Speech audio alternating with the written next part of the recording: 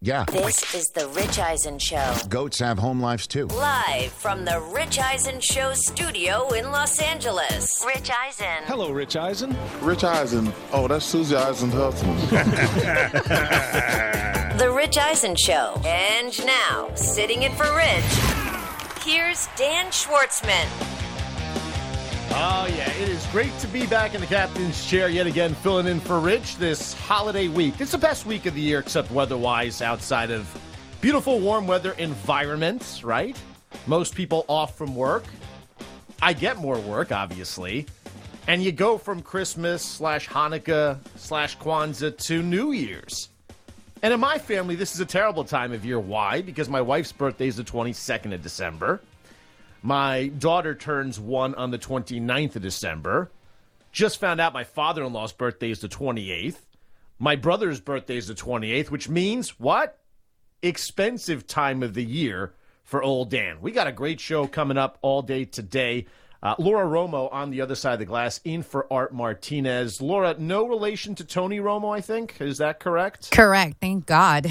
Do you lie about it, though, to get dates? How does that work?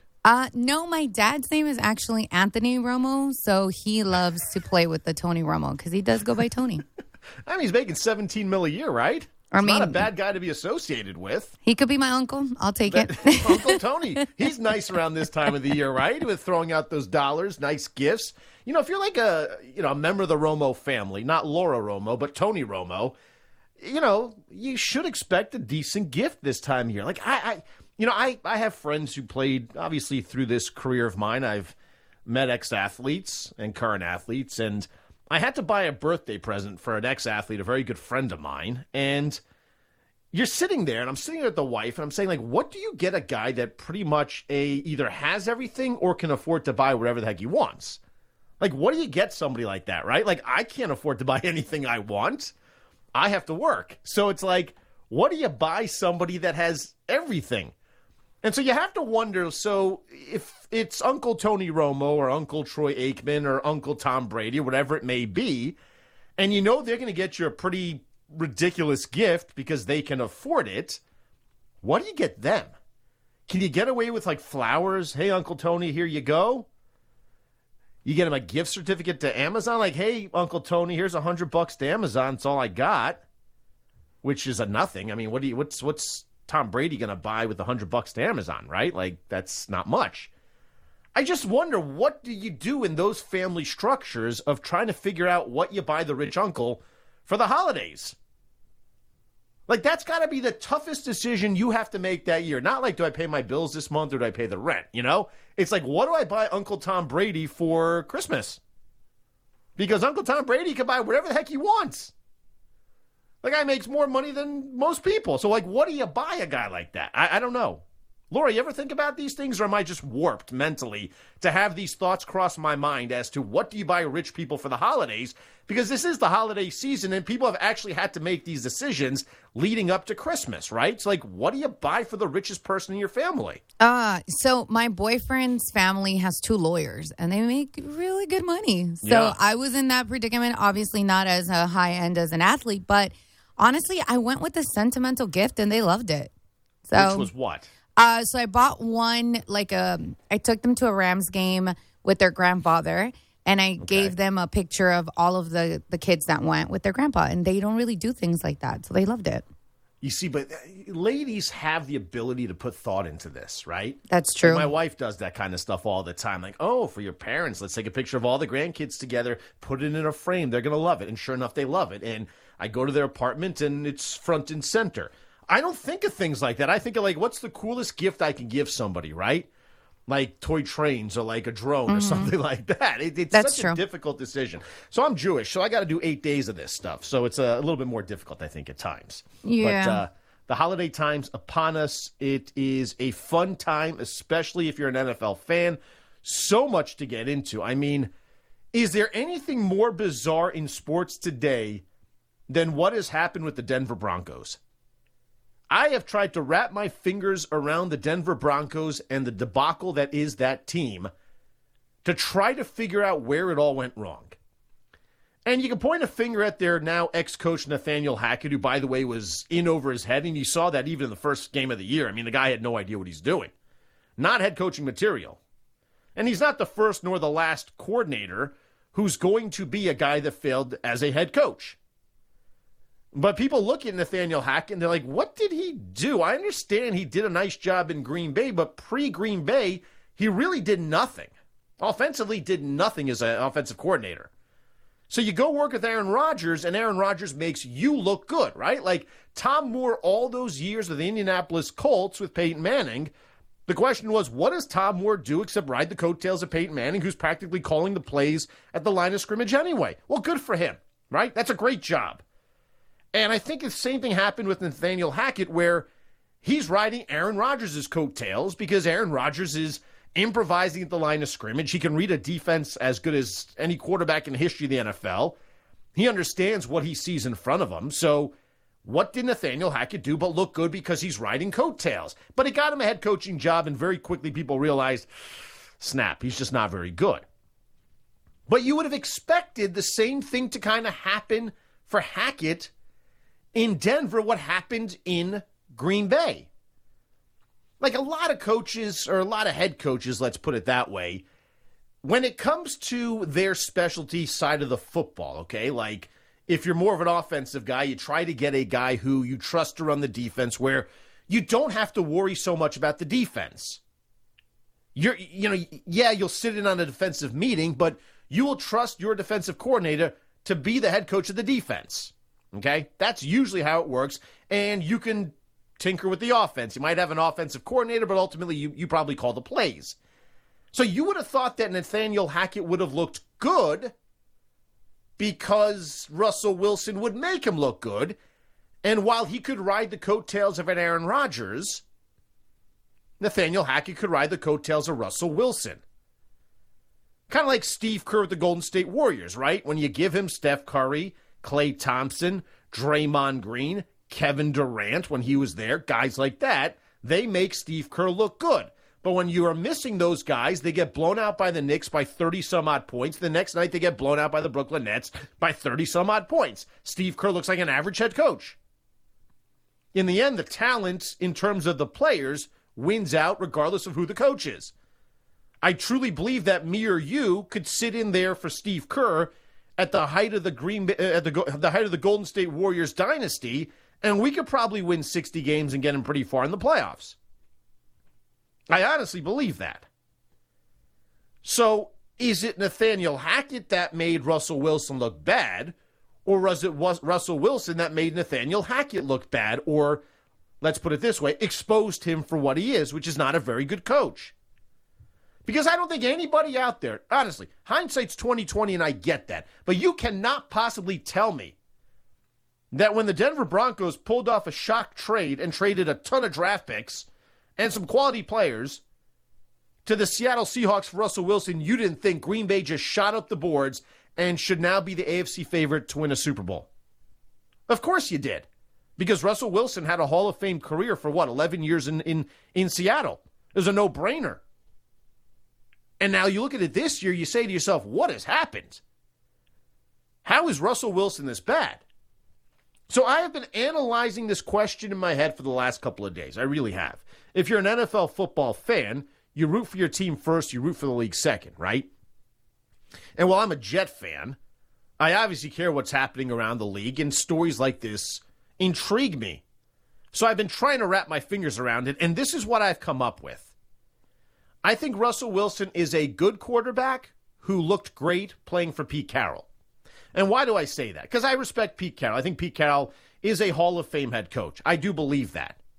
He's a guy that turned it around, right? He kind of had early failures with the Jets, the Patriots, things like that. Turned it around as a college coach at USC, won a ton there, goes to the NFL, wins a Super Bowl, should have won a second Super Bowl, but he's had an incredible run in Seattle, probably on his way to Canton. But he has taken a guy who is nothing more than a journeyman quarterback, Geno Smith, and he legitimately turned him into a Pro Bowler this year.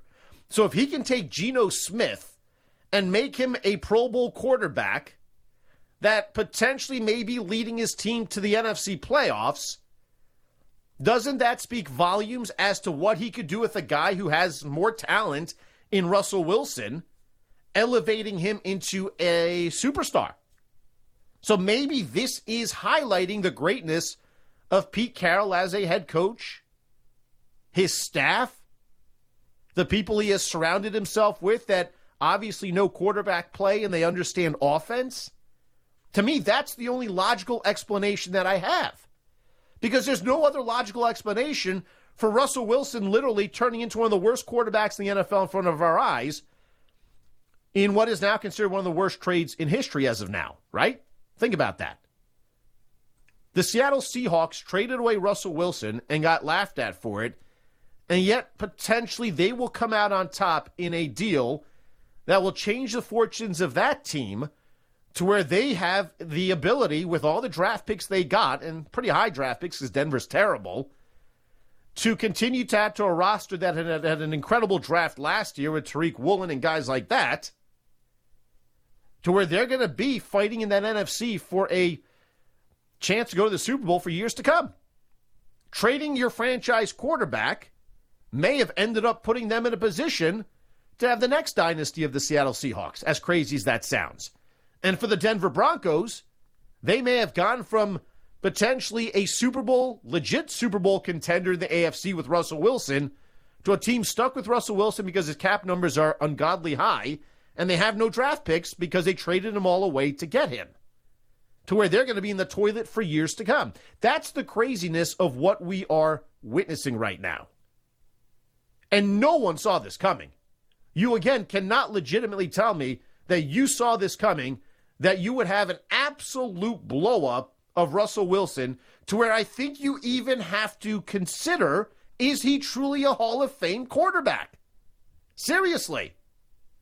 Do you look at his body of work with with Seattle, and allow that to excuse what potentially could be a disastrous body of work overall with Denver?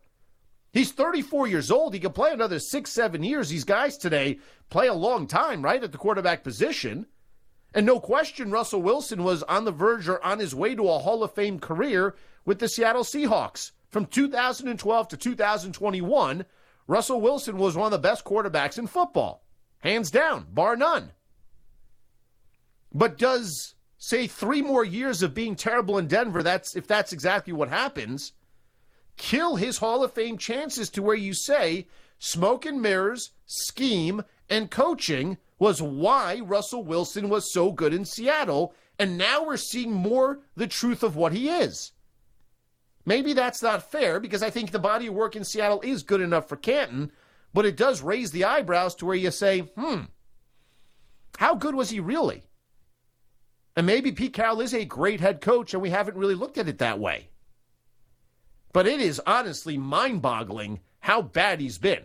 Right? 13 games this season for Russell Wilson. He has thrown 12 touchdowns. 13 games. His career low is 21 touchdown passes back in 2016. Okay? He's got 12. His completion percentage is the worst he's ever had in his career.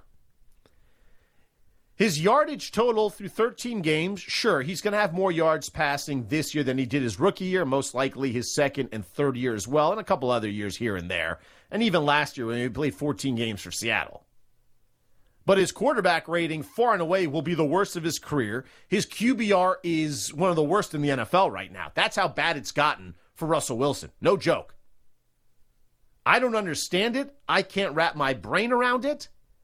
But it makes you wonder how good he truly is. Now, if you can get a Sean Payton to take over there, right? And maybe you can.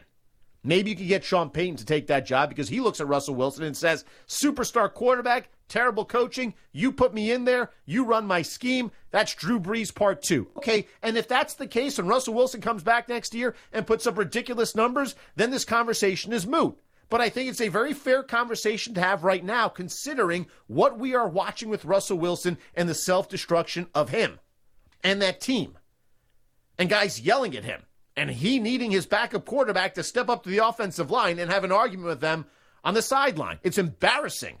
The Denver Broncos have legitimately become the laughingstock of football when they brought in a future Hall of Fame quarterback in their mind with a big trade this past offseason.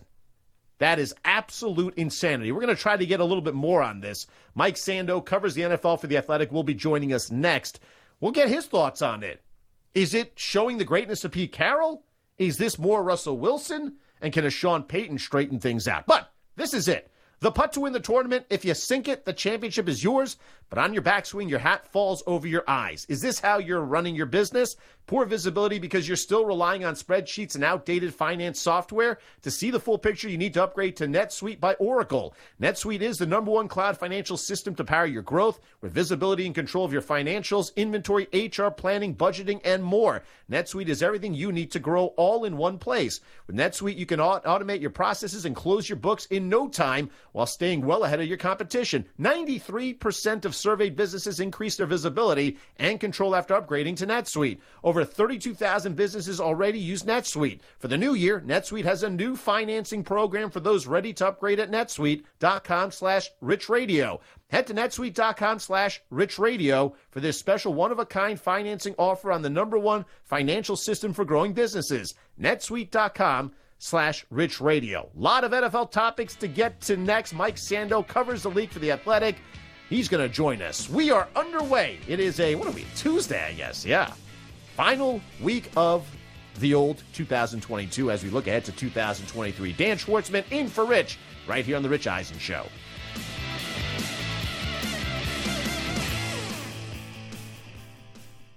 It's that time of year, people. Spring has sprung, and that means spring cleaning, or at least the partner in your life is demanding that you do it. Whether that means stocking up on cleaning supplies or swapping out your winter clothes for new spring clothes, make sure you're using Ibotta and get real cash back with every purchase. Ibotta is a free app that gives you the most cash back every time you shop on hundreds of items, from groceries to beauty supplies to toys. The average Ibotta user earns $256 per year. That could cover the cost of an entire shopping trip, that flight you've been eyeing, or the fancy dinner you've been craving. Join the over 50 million users and earn cash back every time you shop from over 2,700 brands and retailers. And right now, Ibotta is offering our listeners $5 for just trying Ibotta by using the code EISEN when you register.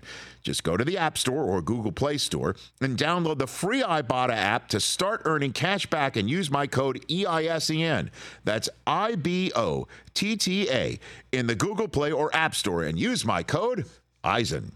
Let's talk O'Reilly Auto Parts, people, or as you might know from their jingle, O'Reilly Auto Parts. They're in the business of keeping your car on the road. O'Reilly Auto Parts offers friendly, helpful service and the parts knowledge you need for all your maintenance and repairs, because you know when you need your car fixed, you need somebody who knows what they're talking about and is helpful, has a smile on their face, and gets you back on the road. They've got thousands of parts and accessories in stock, either in-store or online, so you never have to worry if you're in a jam. The team at O'Reilly Auto Parts can test your battery for free in or out of your car. If it needs to be replaced, they'll help you just find the right battery for your vehicle. Need your windshield wipers replaced, a brake light fix, or a quick service? They'll help you find the right part or point you to the nearest local repair shop for help. Whether you're a car aficionado or an auto novice, you will find the employees at O'Reilly Auto Parts knowledgeable, helpful, and the best of all, friendly. Stop by O'Reilly Auto Parts today or visit us at O'ReillyAuto.com/Eisen. That's O'ReillyAuto.com/Eisen.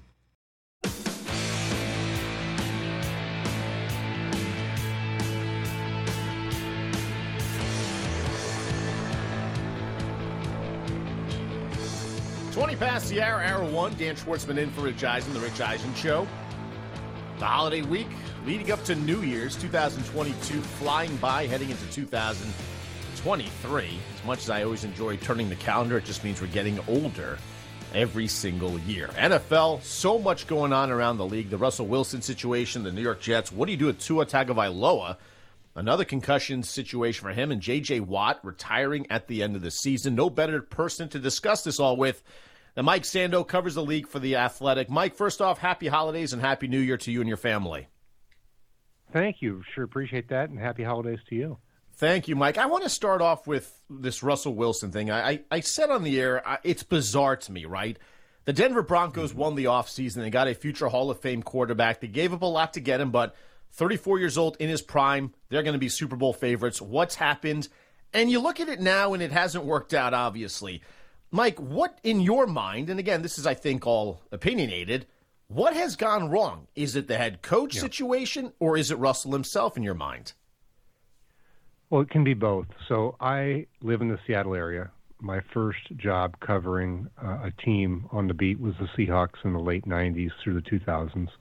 I've stayed here, so I've watched every Russell Wilson game. I'm still pretty, tied into the organization and all of that. And he has been declining from a production standpoint for about a year and a half. It was really a weird thing. If you go back to the 2020 season, there was a game they played against Buffalo. It just hasn't been the same since then. And so in his end of Seattle, there was a lot of kind of talk internally and among people that follow the team, kind of what is it? It doesn't seem like he's as athletic. He's not scrambling as much. He's never been like a master reader of defenses, and there were some schemes, the kind of those two deep safety schemes and some of that have given a lot of quarterbacks some issues throwing deep, have really seemed to hurt him because he's been such a home run hitter. He's never been Drew Brees, 15 play drives, just complete every ball. He's always been kind of off the run game, the play action, and then make stuff happen, can run around. He looks markedly different as an athlete than he did 3 or 4 years ago, just with his quickness. I think that's a big part of it. And then I think he got the keys to the car there, the keys to the kingdom in Denver, but he was always in a managed situation in Seattle. And that was really why he left, because he felt he was being overmanaged and limited. A lot of people bought into that. But I think what we've seen is that management for him, like it is for a lot of quarterbacks, really helps. He's not Peyton Manning. He's not Tom Brady. He's not Mahomes. He's not Rodgers. He's just been a good quarterback. And so that context around him, I think, is what they have to get back. I think he also has to really, pay attention to his body composition and his quickness and the athleticism. He's got to get some of that back, or I think he's a player in decline forever. Mike, we see Geno Smith is on his way to the Pro Bowl, having a fantastic year with the Seahawks. You give Pete Carroll obviously a lot of credit for that, but is watching what's happening in Denver with Russell Wilson highlight even more the greatness of Pete Carroll, the fact that he could mask the decline, the deficiencies of Russell Wilson for the last couple of years and probably for his whole career in terms of deficiencies? Well, it flips that narrative so much. I mean, when you think about these, Russell Wilson and Pete Carroll, all the success they've had, let's just fast forward to 10 years. Does this help Pete Carroll get in the Hall of Fame? No question. Does this absolutely keep Russell Wilson out? I mean, look, it's not over yet, but man, the way this has gone south so quickly, when so much expectation was built up, really affects the legacies of the people involved in profound ways. It's just fascinating. I do think Pete Carroll, I've always thought Pete Carroll was a great coach, but if he can have a second act in Seattle without Russell Wilson, that really, goes down, I think, in his ledger, in his favor. Because remember, he didn't have a bad record with the Patriots, and Robert Kraft regrets some of how he handled that situation because they sort of tied Pete's hands from a personnel standpoint. So, man, a finishing act here for Pete, I think, puts him over the top. Mike Sando of The Athletic joining us here on The Rich Eisen Show. Dan Schwartzman in for Rich. You are a Hall of Fame selector. I don't know what you can say or what you can't say with that, Mike, but if Russell Wilson does not get better, say Sean Payton goes to Denver and this continues and, he's struggling, is he a Hall of Famer in your mind based on what his resume is in Seattle? Man, I think we'll need the 5-year waiting period to let the dust settle. It feels like right now, as a voter, that's one of the things I kind of, you hate to make a judgment. I'm open-minded. I think I would, and I'll be making the case in the room for him because I represent the Seattle market. So when that time comes, I will really lay it out, the whole thing. And there's a lot of good.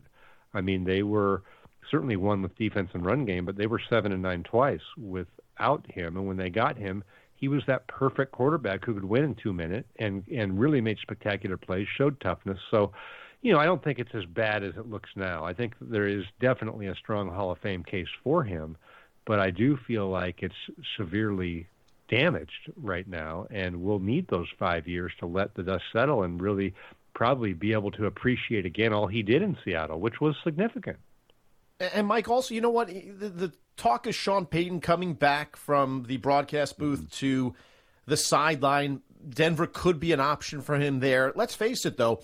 The last couple years of Drew Brees' career, I think they were able to mask some of his deficiencies as age hit him with Sean Payton. Yeah. So you kind of wonder if Sean Payton goes to Denver, is he the perfect guy to maybe resurrect Russell Wilson? Because I think he kind of understands watching a quarterback to play to the strengths of what they are now compared to what they used to be. Agreed? Yeah, absolutely. And he was really good because Brees was a shorter quarterback too, and so they had him taking deeper drops so he could see the field better. I think one of the big concerns with Russell Wilson is he doesn't see the field well from inside the pocket. And so he's really dependent on getting out and seeing things. And so I think that Peyton would be very good to give it the best possible shot with Russell. Peyton also always had the run game. They always did run the ball. They would get into heavier personnel. I think they'd be under center sometimes, that I think those types of things could really help Russell. The other thing I like about Sean Payton is that he's not just somebody who had success with Russell so that if he can't fix Russell, he doesn't have a leg to stand on, right?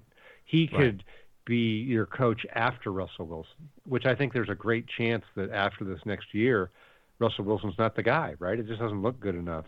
Even if you prop him up a little bit, I think they need to have other options. So Peyton would be a good guy to come in and evaluate the next quarterback and decide what's your fallback going to be, and then go with him if it doesn't work out. Mike, you mentioned shorter quarterback, doesn't really see the field well from the pocket, much better rolling out. That's a guy named Zach Wilson with the New York Jets. Reports coming out this week that the Jets are done with him just not even 2 years after drafting him second overall. Look, the cap numbers aren't ridiculous in year 3 and 4, obviously, for the guy. Do you think it's time for the Jets to turn the page, or do you think, what the heck, if you can bring in a veteran type of guy and have Zach Wilson maybe sit and learn and gain some confidence from him, because he does have talent. Let's not poo-poo that. The guy obviously has talent, and the Jets weren't the only team that thought of him high enough to draft him second overall. What do you envision for the future of Zach Wilson? Is it with the Jets or outside the Jets organization? Well, I know this. When Jay Glazer reports something, you take it to the bank and don't worry about it. I mean, it's not like Jay Glazer's throwing stuff against the wall and reports 50,000 things. Jay Glazer reports like 20 things a year, and they're all completely gold. Remember, Odell Beckham's gone. They're going to trade him. Jay doesn't just say this stuff, So I'm with Jay. I think he's got such a track record that that's going to happen. Now, independent of that, I don't know that it would have to be pretty bad internally for me to feel that way if I were the Jets. I would think they need another option. But man, he hasn't played that much. So for Jay to report that, for them to feel that, tells me that it is concerning internally, and they don't think he's going to be able to do it. And they've got a good defense. You can't fool the locker room. If the locker room feels a certain way and it's gone too far, you can't prop that up. And maybe they've just seen enough bad decisions from Zach Wilson and enough with his approach. Maybe he needs to go the Geno Smith route and surface somewhere else and work on his craft. And if he can survive that, maybe he has a second act, but it just doesn't feel like it's going to be with the Jets. And let's face it, Mike, you mentioned their defense. I think one more draft class, one more free agency period for Joe Douglas. The Jets outside the quarterback position may be as good as anybody in this league. So, I think if they weren't this good in terms of their roster, maybe Zach Wilson does get another opportunity. But outside of the quarterback position, this is a Jets team that for the first time in a long time, Mike, you can say legitimately, they have unbelievable young talent. They do. They've done a nice job with that. It's interesting. I do a podcast every week with Randy Mueller, and Randy is a 3-time GM, who's made some really good moves over the year, former NFL Executive of the Year.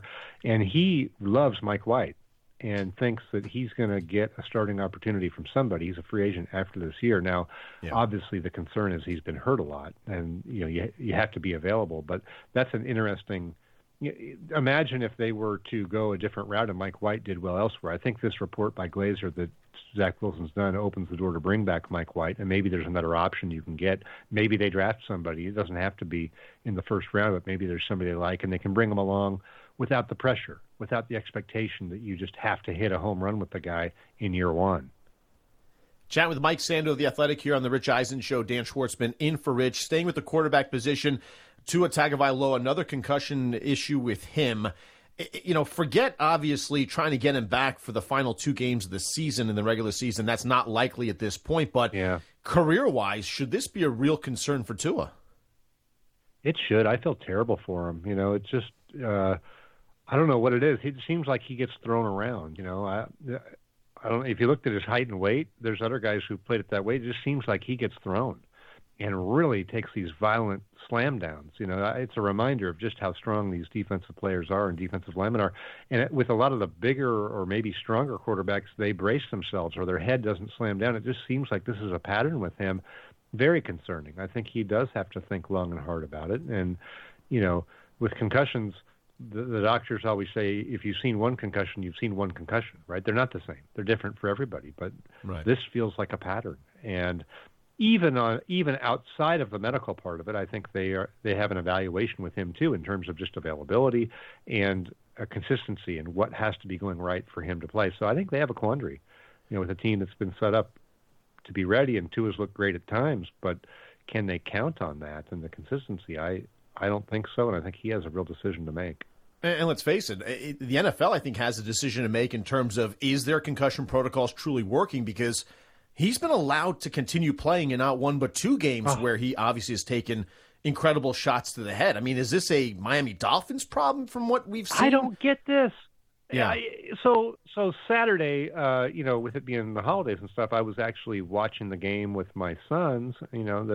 My youngest son's a senior in high school. He was on Instagram going, "Dad, I think Tua might have a concussion during the game." Like, people were talking about it. It was posted during the game. That's just a high school kid is yeah, I think he has a concussion. So people just watching the game as fans were concerned about that. And you're telling me that they weren't concerned about it or didn't do tests? It's bizarre, baffling, because he really did get his head slammed down. There's got to be an issue down there. Yeah, it's to me criminal potentially, depending on what the investigation finds out, because this is an ongoing issue this year at the Dolphins, where you have to wonder, other teams don't seem to be having these issues like Miami is, and they're putting a guy's life in danger, frankly, when it comes to Tua. And at this point, he probably shouldn't play the rest of the season, including the playoffs, because it's more about him than it is about how far a team can go. Last thing for you, Mike, J.J. Watt, this is his final season. He's had a heck of a comeback year. He's going to go double digit in sacks on the season. He has, a half a sack to go in the next 3 games to do so. At his height, at his greatness, one of the greatest defensive players in history, is he a no-question first ballot Hall of Famer, or, the 4 years of greatness, is that enough? Oh, I think it sure is enough. We've had some people that have had some periods of greatness without as much longevity. Kenny Easley, some of these guys, Terrell Davis. I think when you're a 3-time Defensive Player of the Year, that is hard to do. That's elite company. Now, he's also played 149 games. So I went through in anticipation of your question and went over to Pro Football Reference, and I just looked. They have, of course, all the official sack data, and then they did it back to 1960 unofficially. So J.J. Watt is 9th all-time for sacks through 149 games. It's Reggie White, DeMarcus Ware, Jared Allen, Bruce Smith, LT. So LT had 117.5. JJ's got 111.5. So he's within 6 sacks of the LT pace through 149 games. Derek Thomas, Von Miller, Leslie O'Neal, and then it's JJ, and then it's Richard Dent. So that's pretty great credentials. I do think that he isn't going to have a problem just based on the elite production. And then 149 games is not 85 games, right? Right. He's played a lot. It is amazing if you think about the career. And it kind of what's really tough for me, because I love J.J. Watt. And the fact is, he's having such a bounce-back season this year, right? He's going to get the double-digit sacks. And it makes you say, why stop now? You're back in it. The health seems good. Go a couple more years. But, he's got the young family. He's got the son. He's got the young wife. And I think at this point, why not walk away? Yeah. It's a different world with the money. I think guys used to do it because they didn't question things as much or even think about it, and they needed the money. I was looking at Merlin Olsen. Merlin Olsen played 208 games, went to the Pro Bowl 14 straight times to start his career, okay? But he played till he was 36.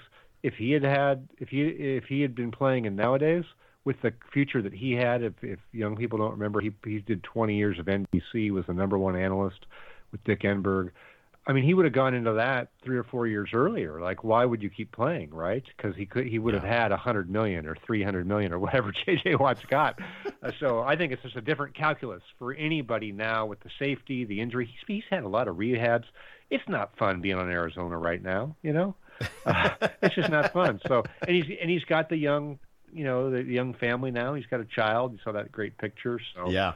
More power to him. It's probably a great decision for him. Absolutely. Walks away, head up high, goes out on top. You can't beat what he is doing. Mike Sando covers the NFL for The Athletic. Again, Mike, happy holidays, happy New Year. Appreciate the time as always. Same to you. Thanks. Awesome stuff from Mike Sando. Absolutely. Good for J.J. Watt. You leave on your own terms. He could play another couple of years, no question about it. But why? He's a Hall of Famer. You know, unless he leaves Arizona and goes somewhere else and tries to ride coattails to a Super Bowl win, okay, fine. But you can't put that on him. And the domination he showed for those 4 or 5 seasons, 3-time NFL Defensive Player of the Year, twice over 20 sacks in a season, no question, in my mind at least, that J.J. Watt is a first-ballot Hall of Famer. And, you know, getting to know ex-NFL football players and understanding the CTE and the concussions and the head injuries, why put yourself out there to potentially suffer a serious career-threatening injury? It's just not worth it. And as Mike Sando said, you know, it's not like he played 85 career games. He played 149 games. I mean, by the end of this year, he'll be over 150. And that's pretty much 10 full seasons. More power to J.J. Watt. Walking away with your health, or as good as the health's going to be after a lengthy NFL career. Got the young family, millions upon millions in the bank account. Very marketable guy, right? I mean, J.J. Watt, at the height of his greatness, was doing commercials, Subway sandwiches, things like that. You know, he's going to be in a broadcast booth if he wants. I mean, this is a guy that if he wants to continue doing something in the NFL, he certainly will have the opportunities to do so. Networks will line up to sign him. The money will be there for J.J. Watt if he wants it.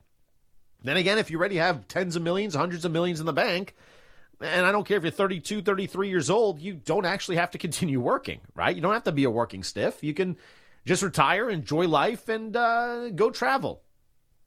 Boy, that sounds like an incredible future, right? But I think we haven't seen the end of J.J. Watt in terms of his involvement with football in the NFL. I think he does do some broadcasting. I think he'll probably be pretty good at it, to be honest with you. But it was kind of surprising. You know, I opened Twitter today, and I see the picture of him with his young son, Koa, and his wife, and saying, you know, my son's first NFL game. It's my last home game. And I thought to myself, my goodness.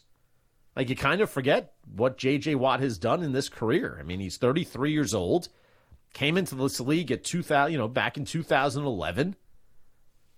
The greatest Houston Texan alongside Andre Johnson, no question about it. I saw some interesting reports out of Houston saying, why wait to retire his number? Like, get him retired, Monday. Last home game for them or whatever it is, retire his number. Put him on that wall, Ring of Honor.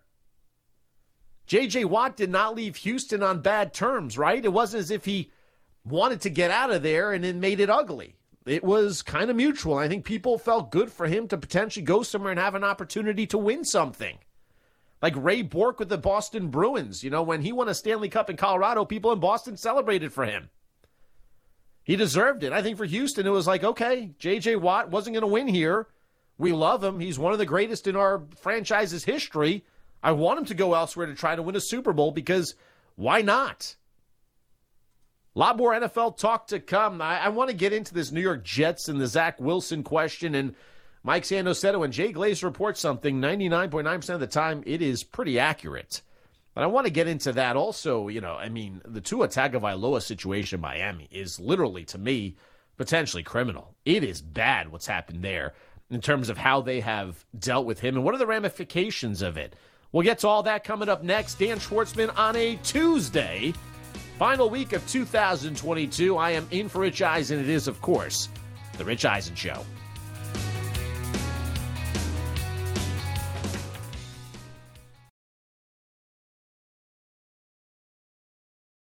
Let's talk Sleep Number, people, because quality sleep is so essential. That's why the Sleep Number smart bed is designed for your ever-evolving sleep needs, and the same thing for your partner, so you can choose what's right for each of you whenever you like. Need a bed that's firmer or softer on either side, helps you sleep at a comfortable temperature, quiets your snores or your partner's? Sleep Number does that. My Sleep Number setting is 60. My wife's is 70. 10 numbers apart, but it truly is the world of difference. The Sleep Number sleep that you get is unbelievable. You will love it. J.D. Power ranks Sleep Number number 1 in customer satisfaction with mattresses purchased in store.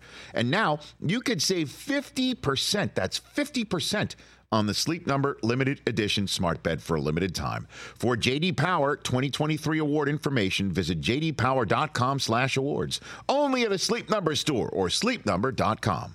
What's up, everyone? It's Reality Steve, your number one source for all things Bachelor Nation and reality TV. Every day, I'm giving you the behind-the-scenes juice and your info on all your Bachelor Nation stories, and also interviewing some of your favorite reality stars. My name has been synonymous with spoilers, but I'm so much more than that. Give me a listen. The Reality Steve Podcast, part of the Believe Network. Just search BLEAV on YouTube or wherever you listen.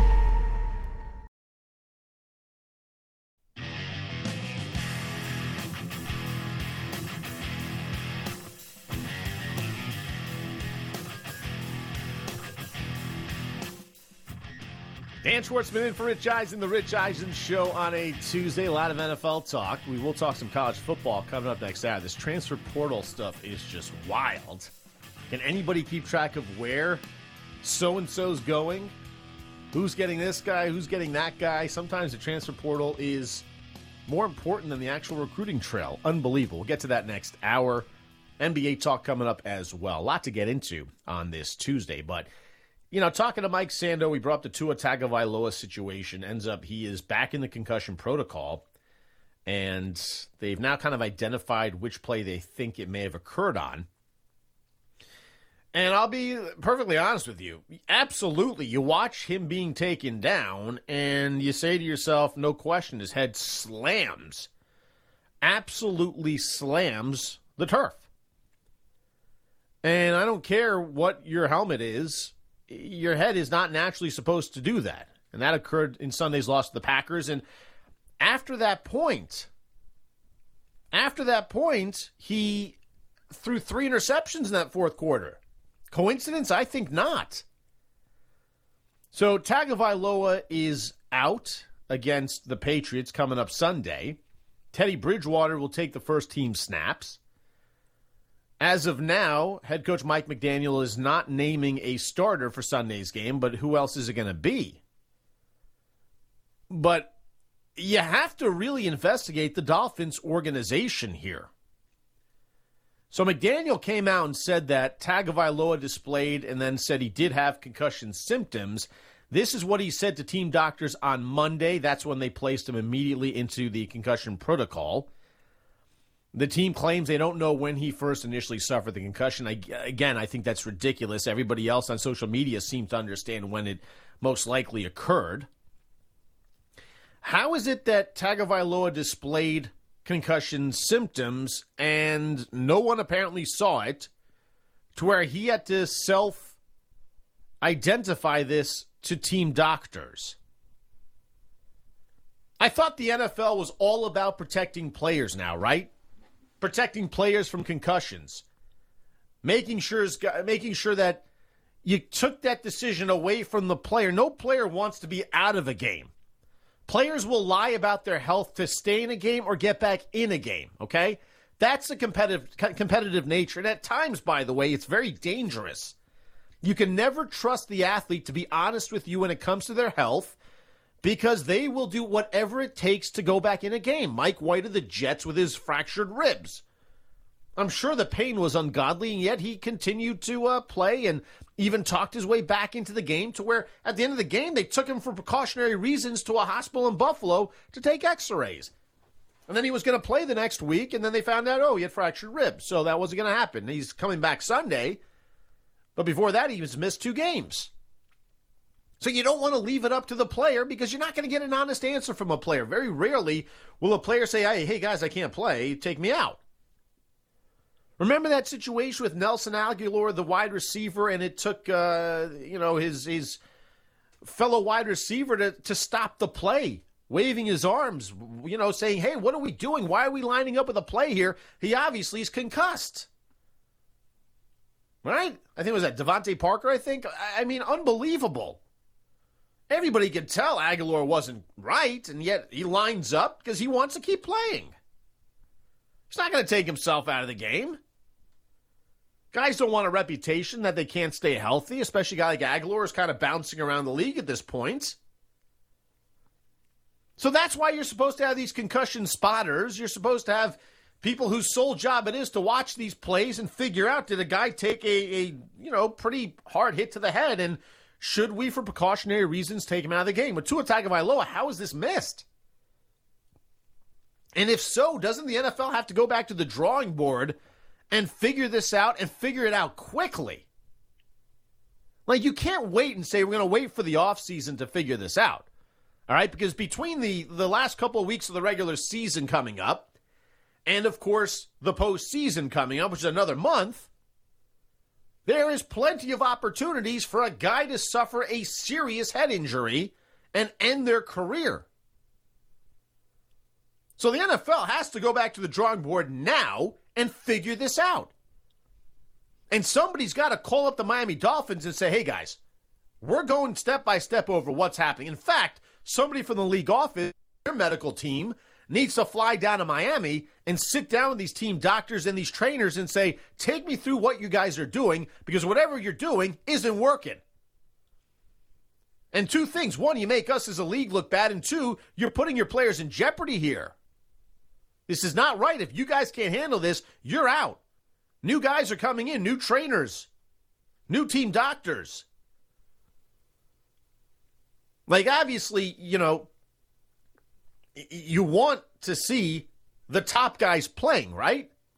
Like, people don't really want to pay to see Teddy Bridgewater quarterback the Dolphins in a divisional game against the Patriots when you talk about playoff berths on the line. Dolphins, Jets, Patriots, all fighting for that, number 7 playoff spot. You don't want to take a Tua Tagovailoa out when he's having a breakout season, right? 13 games for Tua, 25 touchdowns, 8 interceptions. And by the way, 3 of those interceptions came after he was clearly concussed in the last game in that fourth quarter. So take the 8 with a grain of salt. He's had a really nice season. High QBR, high quarterback rating. If he could have been healthy, easily would have gone over 4,000 yards and 30 touchdowns. Like a turnaround season for a guy that was much maligned his first 2 years after being a 5th overall pick in 2020. People talked about the lack of arm strength. He can't make any throws. Tua's done. Dolphins need to find somebody else to move on. That was the conversation. He has shut people up this year with his play. He's played well. But at this point, at the age of 24, and he's going to be 25 in March, you have to seriously question, what's his career going to look like? When guys start having multiple concussions, A, obviously it's not good for them, and 2, from what I understand, they are more susceptible to getting more concussions. At what point do you say enough concussions have occurred for Tua Tagovailoa where you say, maybe the NFL's not for him right now? Maybe there's the injury aspect where he just cannot continue playing. I'm telling you right now, that has to be a concern and a thought, because first and foremost, the most important thing you have to deal with is the player's long-term health and his viability as a human being, as a, husband, father, whatever it may be, to have a long and healthy life and not potentially have serious issues arise because of numerous concussions. At this point, you have to start thinking, what's best long-term for Tua Tagovailoa and his career? Hour 2 of the Rich Eisen Show coming up next. Do want to get in some college football. This transfer portal is absolutely wild. Dan Schwartzman in for Rich on this Tuesday, the Rich Eisen Show.